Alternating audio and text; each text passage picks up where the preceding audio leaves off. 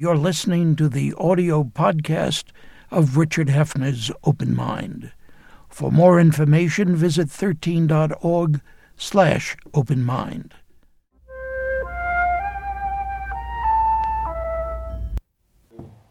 I'm Richard Hefner, your host on The Open Mind.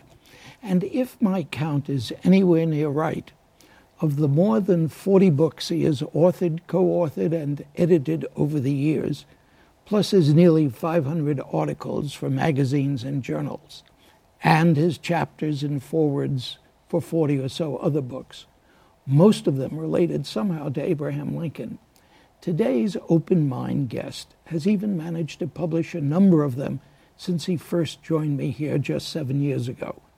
With his latest, Emancipating Lincoln, the Emancipation Proclamation in Text, Context, and Memory, being in its way perhaps the most fascinating. Astonishingly enough, historian, author Harold Holzer has always had a day job too, with many related occupations over the years. Journalist, political speechwriter and press secretary, government official. He's even worked in public television. And a decade ago, my guest joined the Metropolitan Museum of Art here in New York as its chief communications officer. Now he is the Metropolitan's Senior Vice President for External Affairs. Indeed, what perhaps I find most intriguing about Harold Holzer's new book on Lincoln and the Emancipation Proclamation are the judgments, it seems to me, to pass on Lincoln in life rather than when he finally belonged to the ages. As an image maker, a manipulator, if you will, of public perceptions, public opinion, rather than first and foremost as a bold leader. And I would ask my friend Harold if that slant, to the degree that it really exists, might not reflect his own work experiences. Now that's a mean question, Harold. That's a tough one. Thank you for that great introduction. It's really, not to correct you, but it's 2 decades at the Met. It only seems like 1 decade, but that's 20 years. Well, you're older than I thought, Harold Holzer. You can tell that from my appearance. I'm not dodging the question. You're thinking about it, though. A little bit. His previous work was as a grassroots politician, attorney for hire, manipulator of the press from his earliest days as an unattributed freelance political polemic writer. He knew that it was crucial to move public opinion with him and to actually not seem like he was pushing it too hard. He once said during the Lincoln-Douglas debates, public sentiment is everything, and he who molds public sentiment is more important than he who makes statutes. With the Emancipation, it wasn't even a statute, it was an executive order, and Lincoln operated in the run-up to this momentous act, an act he breathed a sigh of relief at on January 1st, 1863, when it was finally promulgated, an act that he thought was the most historic of the 19th century. But he acted as if the world was going to come tumbling down when he first announced it, and he moved with unusual caution, even for him, and he was a naturally cautious politician. It's funny to hear you say that, politician. I know you've indicated that in the programs we've done and in much of your writing, but it's so hard to hear. Lincoln the hero, Lincoln the great emancipator. And I do argue that he, in retrospect, thinking of all that he endured to get this act done, to get it accepted by the public, he does deserve the mantle of great emancipator. He was sure that he would be rejected at the polls in the off-year elections that followed the announcement of the preliminary proclamation, and he was. He suffered every bit as stunning and staggering a congressional defeat and at the gubernatorial levels and state legislative levels as President Obama did when his party ran in the congressional elections in 2010. And he was a politician. He wanted to make change through politics, and it was not a nobler profession in those days. It was every bit as rough and tumble and aggravating and polarizing. Whenever people say to me, Lincoln's age was so much more gentlemanly in terms of politics. I said, are you kidding? Remember, it actually led to civil war. And blue states and red states may be difficult to endure, but blue states and gray states were much more deadly. So he came out of an era of tumult in the political world, and he loved every bit of it. He loved the factions, he loved the argumentation, he loved the newspaper harangues, and he was a master at it. And he had to be when it came time to announce this proclamation. So, Harold, what you're saying is that, Hefner, you read the book the wrong way. Yes, I thought of him as a manipulator. All cheers to the manipulation. It was successful. Is that what you would say? Well, I suppose I'm saying that the ends justify the means, but the means were noble. I mean, he did some things in the run-up. The ends were noble. The ends were noble. Right, I beg your pardon. Some of the means were actually noble, but they were also tricky. And he was tricky. When Horace Greeley wrote an editorial in the New York Tribune in the summer of 1862 called The Prayer of 20 Millions, charging that Lincoln had been, as he put it, strangely and disastrously remiss in not issuing a proclamation. Where is it already? It's been rumored. Lincoln wrote an extraordinary letter that's quite famous, but was completely disingenuous, because he had already written the proclamation and was waiting only for a Union battlefield victory so it would not seem like it was an act of desperation. And he wrote, "My paramount object is to save the Union and is not either to save or destroy slavery. What I do about slavery, I do to save the Union." Well, he's setting up the editor of the Tribune, the readers of the most important anti-slavery paper in the country, has a national edition. It's almost like the World Wide Web in 1862. And Greeley concludes, Lincoln is too smart for me. He can't keep up with the manipulation. And then he meets a delegation of free African-American leaders at the White House. A first, by the way. Never had that ever happened in the history of the country.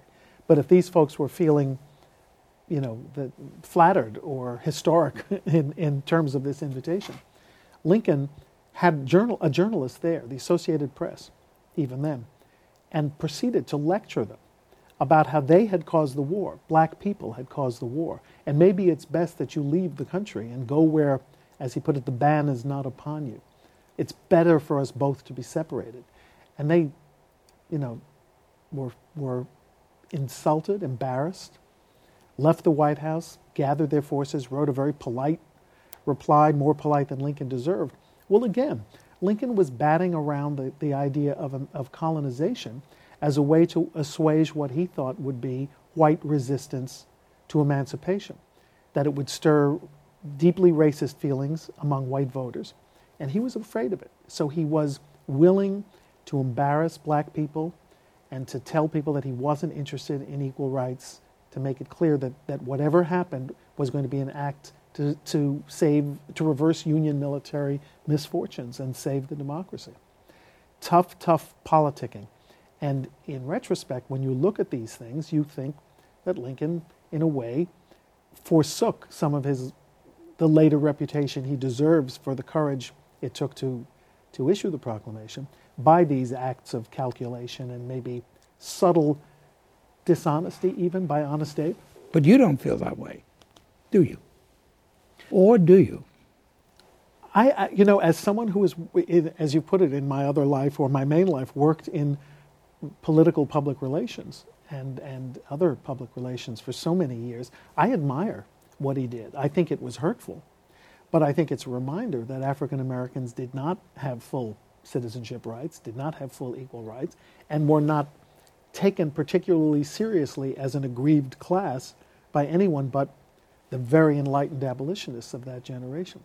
Lincoln cared more about ridding America of slavery, making labor free everywhere, than he did about the horrors of slavery. I mean, he thought they were horrible, but he didn't care about black people as much as he cared about white people at this moment. That he grew into. So it's a very, very complicated story. Harold, how do you ultimately evaluate the black community's picture of Lincoln as the great emancipator, and then not so great and not so much an emancipator? Well, I think it's been given to extreme interpretation. And his martyrdom certainly elevated him as someone who had, whatever religion you followed, he died at Easter time and Passover time. So he was the Christ-like figure who died for his country's sins, and also the Moses who led people to the promised land but didn't live to enter it. That kind of religious symbolism and was enough in a deeply religious country to elevate him to sainthood. Unfortunately, when Reconstruction was sort of overturned in 1876, when the Wilson administration resegregated the federal bureaucracy after Teddy Roosevelt and Taft, African Americans understandably said, enough already. We haven't had what Lincoln called the unfinished work has not only not been completed, it hasn't been very nobly advanced for very long. And although Dr. King was a huge fan of the Emancipation Proclamation and Lincoln, revisionist scholars from the African American community and the white community began lionizing Frederick Douglass above all and the abolitionists secondarily. But I still say, through the power of communications, however tricky they were, manipulative they were, through his astonishing gift for language and his calmness and his resolve, he does deserve the mantle of great emancipator. Whether he gets it back or not, or whether we all agree in good spirit and the ethos of sharing that it was Lincoln, it was Congress, it was the abolitionist movement, it was the free black community, it was slaves generally walking off the plantation.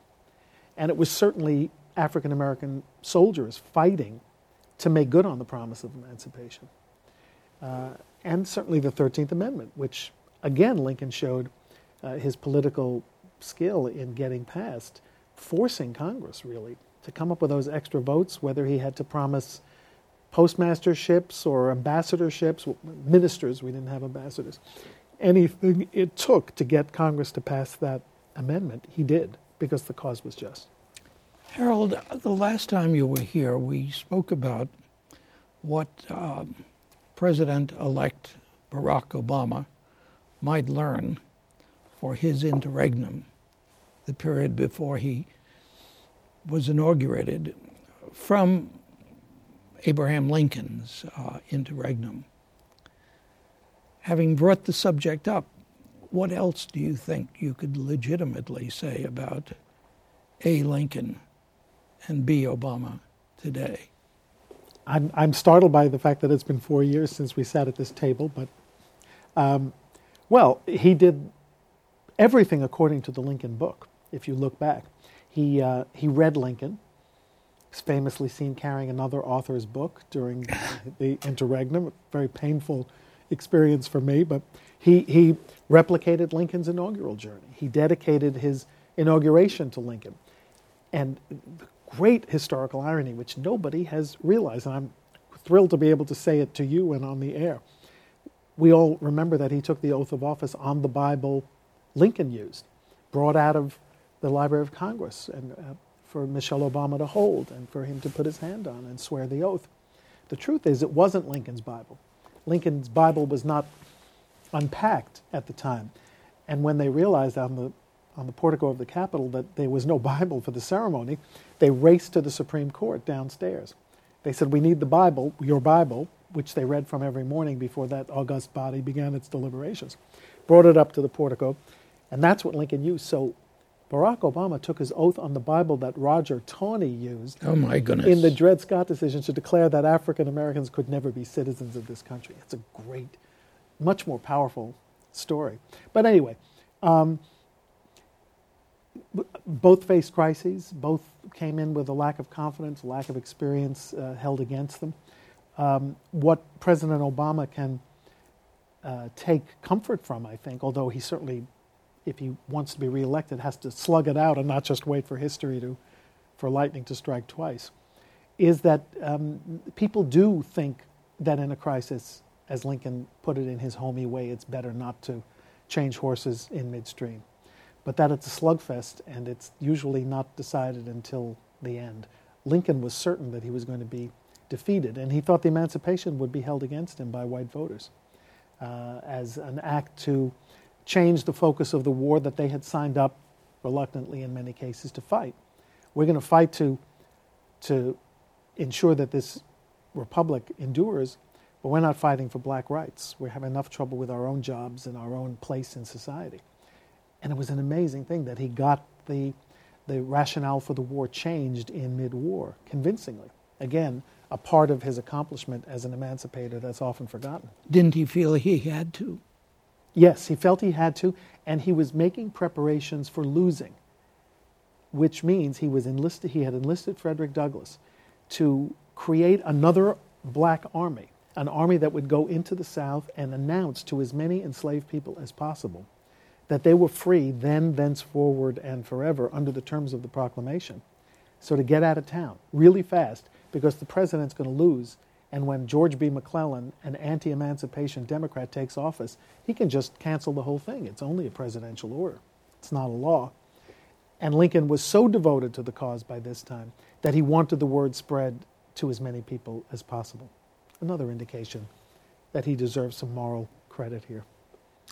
Other parallels that you see between the last 4 years, the Obama administration, and Lincoln's first years? You know, aside from the fact that one is engaged in a great civil war, as he put it, and there is a loss of life that would be something like 8 million by 21st century standards. We've recalibrated the number now. Most historians agree that it's about 750,000, and that may not be the whole story either. Aside from that difference, thank goodness we don't have that kind of fratricidal warfare on our hands. I think there are similarities, and in a way, aside from the shooting war, President Obama has a tougher job, because the reason that Lincoln was able to raise troops, to get suspension of habeas corpus approved by Congress, and to get the 13th Amendment passed, is that the southern part of the Congress left wasn't town. there. It's not so now, and we also didn't have this endless filibuster rule that for everything from the appointment of a clerk to a treaty and the national debt and the debt ceiling. That it's a tremendous burden now, and the other similarity, as President Obama himself pointed out at the National Press Club, is that the presidency really does take its toll. President Obama was in his 40s when he was elected, and he showed a couple of slides of himself and said, "This is what I look like now, and if the people in their good graces see fit to reelect me, this is what I think I'll look like in 4 years." And he put up a picture of Morgan Freeman. So he's feeling it. It's difficult. It's painful. Do you see lessons that he might have learned that perhaps he didn't? That who didn't? That President Obama did not take advantage of learning from Lincoln? I think he has his inherent caution in his DNA. But I also, Lincoln's inherent Obama caution. has Lincoln's inherent political caution. Lincoln liked to lead from behind. As he said, he hasn't controlled events. Events have controlled him. But again, slightly over-modest in that calculation. He liked that appearance because he was sort of Whiggish in his beliefs on how the presidency should function. I don't think that works anymore. I mean, I think in the age of not only television but the World Wide Web and 24-hour coverage of everything that's going on, the presidency requires boldness almost all the time. And I'm afraid that President Obama has this inherent caution that marks all of his calculations about how to lead. And he may be closer to the Roosevelt age right now, where we need someone to tell us that we have nothing to fear.